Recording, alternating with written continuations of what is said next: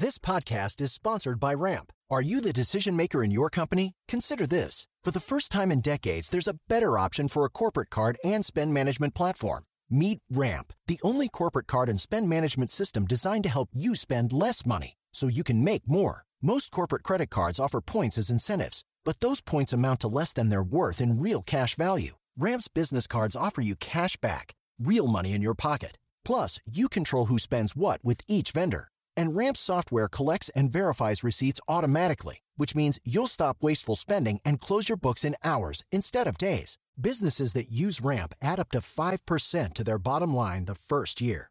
If you're a decision maker, adding Ramp could be one of the best decisions you've ever made. And now get $250 when you join Ramp for free. Just go to ramp.com/easy. Ramp.com/easy. RAMP.com/easy. Cards issued by Sutton Bank and Celtic Bank, members FDIC. Terms and conditions apply. Hi, this is Dahlia Lithwick, host of Slate's legal podcast, Amicus. If you're listening to this show, you might be interested in Amicus's live show that we're hosting in Washington, D.C. on Tuesday, May the 14th. My colleague, Mark Joseph Stern, and I will be talking to some amazing guests, including Sherrilyn Ifill and a sitting state Supreme Court justice, all about how originalism, a relatively recently invented way of interpreting the Constitution, has taken over the Supreme Court and radically reshaped the law. It's been doctrinal rocket fuel for the conservative legal movement and facilitated the rolling back of abortion rights, the expansion of gun rights, and the obliteration of the separation of church and state. And as another wildly consequential Supreme Court term careers to its end, the court's originalists are on a tear. But there's something you can do about it, and we hope you'll join us in D.C. on May 14th to explore the possible pathways out of the current situation. Go to slate.com/Amicus Live for tickets. Hey there, this episode has a bit of adult language in it.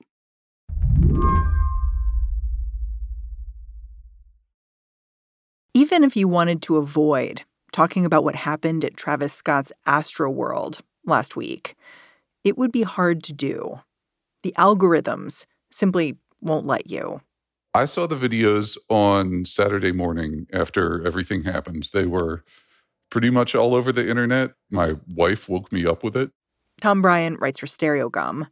My kids barely know who Travis Scott is, but they're on TikTok, and they definitely had opinions about it by like Sunday.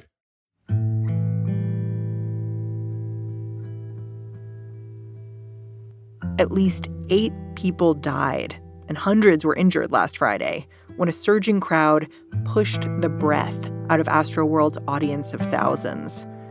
2 of the dead were high schoolers. The oldest victim was just 27. And the entire show was caught on tape. There is video of Travis Scott singing while an unconscious concertgoer is carried out just yards away from him. There's video of fans dancing on an ambulance as medics try to reach someone who's in trouble. People are fucking dying. I'm going to save somebody's life. That's somebody's kid. Where is this guy? And then there's tape of people begging for help. That's okay with you real quick. This clip shows a man and a woman who've climbed up on a platform. That is where a cameraman is live streaming the performance for Apple Music. Their screams get cut off by the show as the camera guy waves them off. They're yelling at him. They're saying, stop the concert, but also just, there's someone dead down here. Stop the concert. And he sort of brushes them off. Did that surprise you? Yeah, it does surprise me, but it also makes its own morbid kind of sense.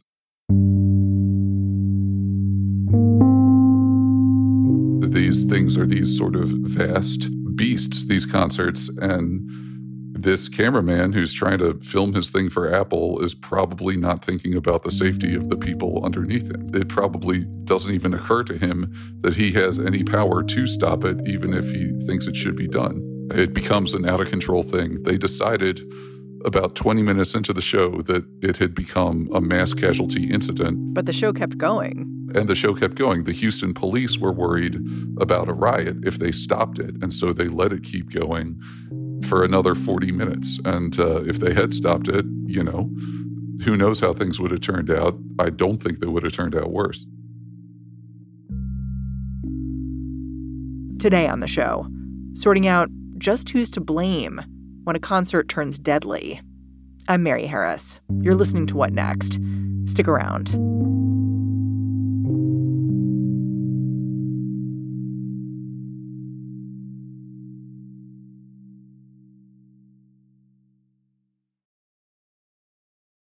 This episode is brought to you by Discover. When it comes to your finances, Discover wants you to know they are the credit card that is always there for you. With 24/7 U.S.-based live customer service, everyone has the option to talk to a real person anytime, day or night. Yep, that means no more waiting for, quote, normal business hours just to get a hold of someone. We are talking real service from real people whenever you need it. Get the customer service you deserve with Discover. Limitations apply. See terms at discover.com/creditcard. Can you give me a Travis Scott 101, like where he came from and what his music's like? Travis Scott is from Houston. The Astro World Festival is his festival. He started out as a rapper and producer who worked under Kanye West. He, I believe, co-produced some of the tracks on the Yeezus album that Kanye West put out. Around 2013, Travis Scott emerged as his own artist. And he works as a rapper. He's a sort of like psychedelic figure. What do you mean when you say that, a psychedelic figure? He likes to create this sort of like woozy, mystical sound. So Houston has this long tradition of what's called screw music. Damn, 3 a.m, still going down. What's up, H-Town, Southside? Where legendary DJ named DJ Screw took tracks, slowed them way down, and made them sound alien and otherworldly and just super woozy and trippy.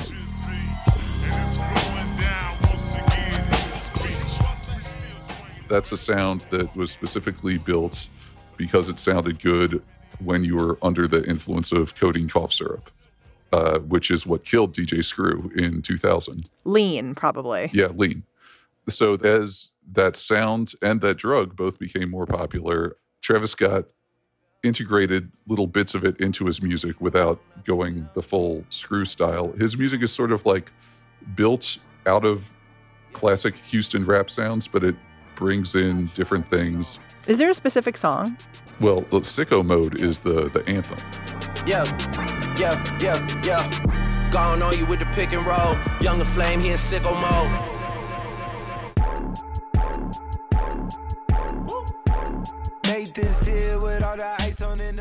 It sounds anthemic, but it keeps twisting. It sounds like 3 or 4 different songs all glued together. It's full of samples. It's full of illusions. And it has something like, it has dozens of credited songwriters because it has so many samples and because the songs that it samples sample other songs. So these tracks become these sort of like vast, multi-headed beasts. He is probably, or has been up until now, probably one of the 5 or 6 biggest rappers in the world. He creates a lot of excitement around just the release of a single. And a lot of that has to do with his ability to create these like brand partnerships, which are a huge part of his identity. Like McDonald's had a Travis Scott meal. What's up, world? Yeah, you. I'm Travis Scott. This is my McDonald's order. Follow me. He has sneakers that Nike makes. He is a corporate-friendly figure. He's not a businessman, he's a businessman. Yeah, he has made himself and other people very rich through these sort of sponsorship deal things that he does. So he's brand friendly, he's really popular, but he's also known for his shows getting wild. Yeah. And this has been true since the beginning. Like, you've talked about how you went to a show 7 years ago when he didn't even have an album, and already you could see this. What did you see there? I saw him for the first time in 2014 in Austin during South by Southwest when he was a mixtape rapper. He had like one big mixtape out, nothing that you could really describe as a hit.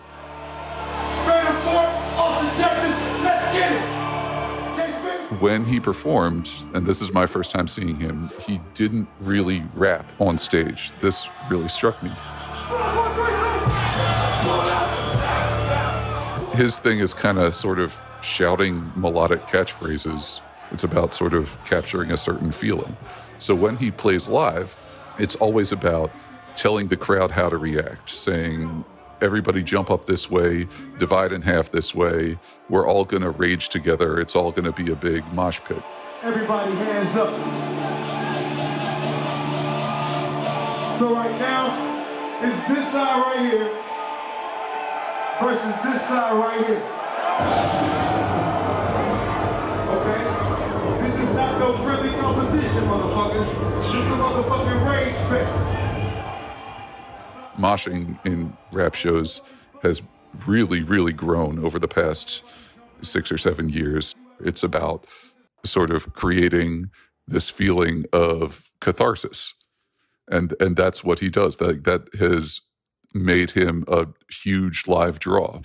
It can make for an environment that is unpredictable and euphoric in some ways, but it can also be really unstable and potentially dangerous.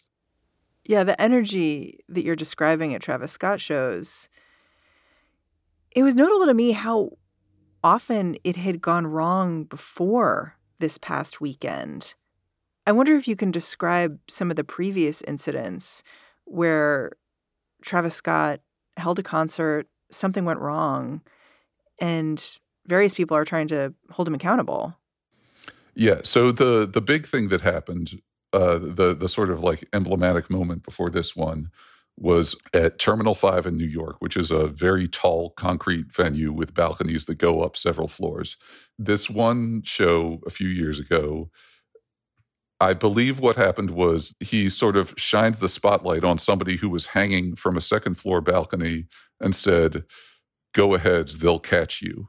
And then a while later, somebody fell, or he says was pushed from a third floor balcony and fell and was paralyzed on the ground. And apparently was then Travis Scott told people to bring him up on stage after he fell. And so this guy is now partially paralyzed. He tried suing Travis Scott. I think the lawsuit's still ongoing. Like I read there's going to be some kind of testimony in December. And I think part of his claim is that, Travis Scott had me brought onto the stage, but if I'd gotten medical attention sooner, I wouldn't be paralyzed. Yeah, a pretty clear case of a performer who wasn't thinking clearly and did not necessarily have his audience's best interests in mind. And a big thing, he has told crowds to smash through barriers before, and he has been arrested for it a couple of times and sort of pleaded down to minor charges. In the past week, since Astroworld, there have been a lot of videos being sent around online of performers stopping shows to make sure that everybody's okay and to get help to people. And Travis Scott has done that in the past, but he has also added to situations and helped create situations where people could get hurt. Yeah, I was struck by this piece of video from the documentary about Travis Scott that I think was on Netflix, where you see the crew that's getting ready to start a show openly talking about the fact that the crowd is going to get wild. People are going to have trouble breathing. They push up against the front and spread all the way across that and fill in the whole front floor. So the pressure becomes very great up against the barricade. You will see a lot of crowd surfers in general, but also you see a lot of kids that are just trying to get out and get to safety because they can't breathe because it's so compact. But it wasn't even a warning. It was said casually. Yeah, it was like, this is what these shows are like. Be ready for it. And Travis Scott has been proud of being able to create that atmosphere before. He's bragged about it. He has a line on one of his songs that says, "And it ain't a mosh pit if ain't no injuries. I got him stage diving at the nosebleeds." So this has been a point of pride, his ability to make things go crazy, to set it off. It seems like in Houston, things went wrong from the start. Like, there was one clip making the rounds of how early, like 2 p.m., before anyone was really on the stage, a bunch of concert goers rushed the barricades and they came through, and it was basically a stampede of people. Eventually, the police are there with horses, but they can't even stop anyone. Yeah, and that by itself, for a Travis Scott show, I think something like that is pretty routine, where a bunch of people bust their way in. And I think that is the sort of thing that he has helped to encourage. The thing where these people got basically crushed to death while he was performing, that's something else. Like, that is not routine. Yeah. I mean, Scott took the stage around 9 o'clock.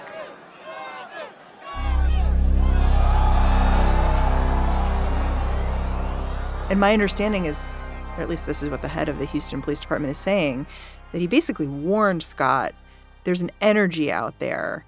Be careful. I'm worried. How did things start to go wrong? The way this festival was set up was there were 2 stages. And usually at a music festival where there's 2 stages, people play on alternating stages. Somebody plays while somebody else is setting up, and it keeps going back and forth. At the first day of Astroworld, all of the earlier acts in the day played on one stage while the other stage was empty. This was Travis Scott's own stage. It cost, I believe, a reported $5 million to build. He had it set up to become this whole spectacle. Half an hour before he starts playing, the screens near the stage start a countdown for when he's going to go on.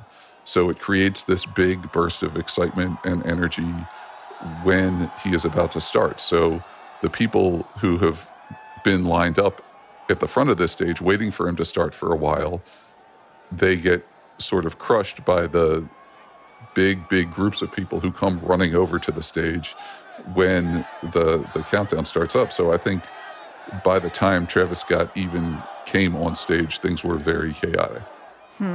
Yeah, it sounds, hindsight is 20/20, but looking back now, engineering the event so that you basically create a swell of a crowd seems like a terrible error. Yeah, and it also seems like, from everything that I've read from the accounts of the people who were there, the promoters didn't do anywhere near enough to be ready for that. It seems like a lot of the medical people who had been hired to take care of injuries were in no way ready for what was about to happen. There are stories that some of them didn't know how to do CPR. There's a video of somebody dropping a stretcher and dropping somebody on their head. There have been many, many Travis Scott shows where maybe people got bumps and bruises, but everybody was fine.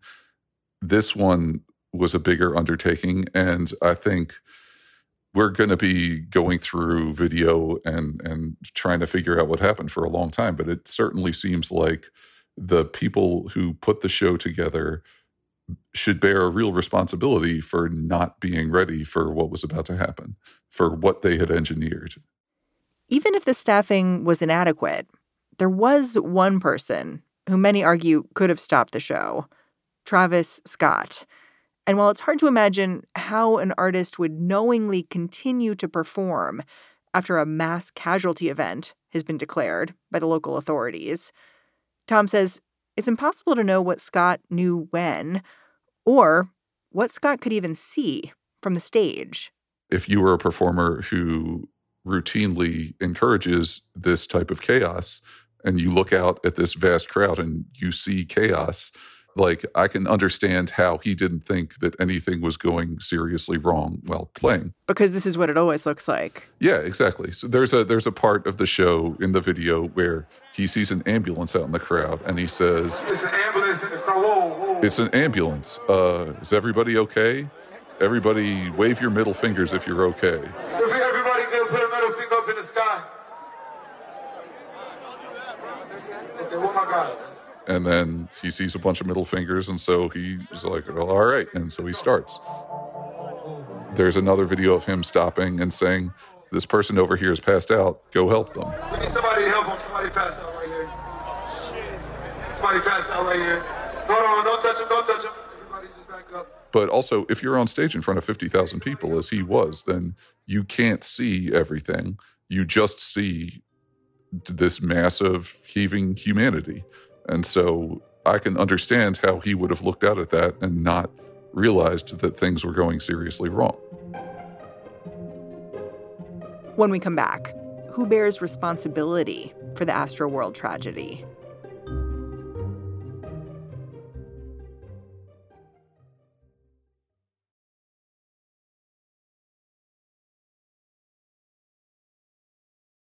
The reason why the show didn't stop is that, at least the story we've been told, is that the local authorities thought if we stop the show, it might get worse. Do you think that hunch holds water? No. Their specific fear was a riot. And a riot and a crowd surge are two very different things. In a riot, something like Guns N' Roses in St. Louis in, I want to say, 1991, people don't get killed. They destroy a lot of property, but nobody died that day. I think worrying about a riot is a sort of a misplaced fear. I think they should have stopped that show right away. Yeah, I wondered a little bit, the fear of the riot. I was like, is this about who's performing and the assumptions they're making about the fans? Because it seemed like a lot of the fans were really upset. And if someone had said, we're going to stop the show, especially if the artist had said it, they would have listened. Yeah, no, that's definitely possible. I think the Houston police is going to have to think about that for a long time. I think the way rap crowds get treated is potentially very different. A rap show is often more heavily policed than a rock show. And things about race and class come into that. The idea that the police didn't necessarily trust this crowd to leave in an orderly way and so allowed them to keep getting crushed, that's messed up. And that should be really, really re-examined. I know you want to keep the focus on the structure here and the fact that the people in charge of planning the concert did not do their job in gaming out what could have gone wrong here. But it's hard for me when I look back at Travis Scott's history as a performer, when I look at what had happened at this venue earlier in the day, when I look at the fact that this is Travis Scott's event that he was hosting, it's hard for me to look at all that and think that he doesn't bear at least some responsibility for what took place. Do you see it differently? Not exactly. It's I think looking at Travis Scott, I think he certainly, if he ever returns to performing, he needs to radically rethink the way that he does it. I think there is value in shows that get wild, in mosh pits and in the sort of the raging out thing that Travis Scott has always encouraged. I think that can be a real healthy outlet for aggression, frustration, energy, whatever. The trick with that stuff is to find a way to channel and harness that energy in a way that doesn't kill people or hurt people. He certainly is going to have to face some heavy responsibilities for that. I guess here's where I get hung up, which is Travis Scott released a statement on Instagram. I just want to send out prayers to the ones that was lost last night. Where he's clearly pretty shook, but he says things like, I'm honestly just devastated, and I could never imagine anything like this just happening. And it's hard for me to believe that's true, because bad things have happened at his concert and he's been sued over them and arrested over them before. Yeah. Well, this is far beyond anything that's ever happened at any of his shows. It is magnitudes worse. And if he is sincere in those videos, and I have no reason to believe that he's not, he's going to have to do some really serious soul searching about how he put these young people in danger, the responsibility that he bears for that. But I also think that in the right situation, a show like a big Travis Scott Festival performance can be safe, or at least minimally dangerous, I guess. Yeah. I mean, it makes me wonder a little bit, can you prevent everything? Like, especially when being in a mosh pit, being close to other people, having a cathartic experience, that's part of what you're paying for. And so if you have all these barriers up and you can't get close to the artist and you're not slamming into other people, why are you there? Yeah. And I don't know, honestly. It's maybe there's no way to stop it from happening again, which is horrifying to contemplate. Mosh pits in general work best in small shows, in smaller spaces where there's a community around them. There's an ethos. There's what's called mosh pit etiquette, where everybody knows that if somebody falls down, everybody has to pick them back up again, that everybody's in it together. A big festival like Astroworld, where people pay hundreds of dollars to get in and where they're shuttled from checkpoint to checkpoint on their way in and made to feel like cattle, that does not lend itself to a spirit of community and to an atmosphere where everybody is looking out for each other, even if they are moshing. Maybe it's not possible to have these sort of grand scale mosh pits safely. Like, maybe that should stop. I think that if you're going to put on a festival like this, you need to be ready for things to go badly wrong, and you need to have plans in place. Otherwise, there's another thing like this waiting to happen. Another reason Tom thinks another Astroworld is all but inevitable is because what happened last week has happened before. Tom can tick off event after event. A Who concert in 1979 where 11 people died rushing the entrance. A Pearl Jam concert in 2000 where 9 fans got crushed to death. One of the videos from Astroworld that went viral this week, it showed Travis Scott mid-performance. While in the crowd, you can see an unconscious woman being hauled away. And Tom says he's seen that kind of image before at a Rolling Stones concert at the Altamont Speedway in 1969. That concert was caught on tape, too, for a documentary. It kind of reminds me of the part in Gimme Shelter where the guy is getting stabbed and the Rolling Stones are a few yards away singing. It's there's this sort of visceral power to the idea of someone performing while people are being physically harmed so close to them and they seem almost oblivious.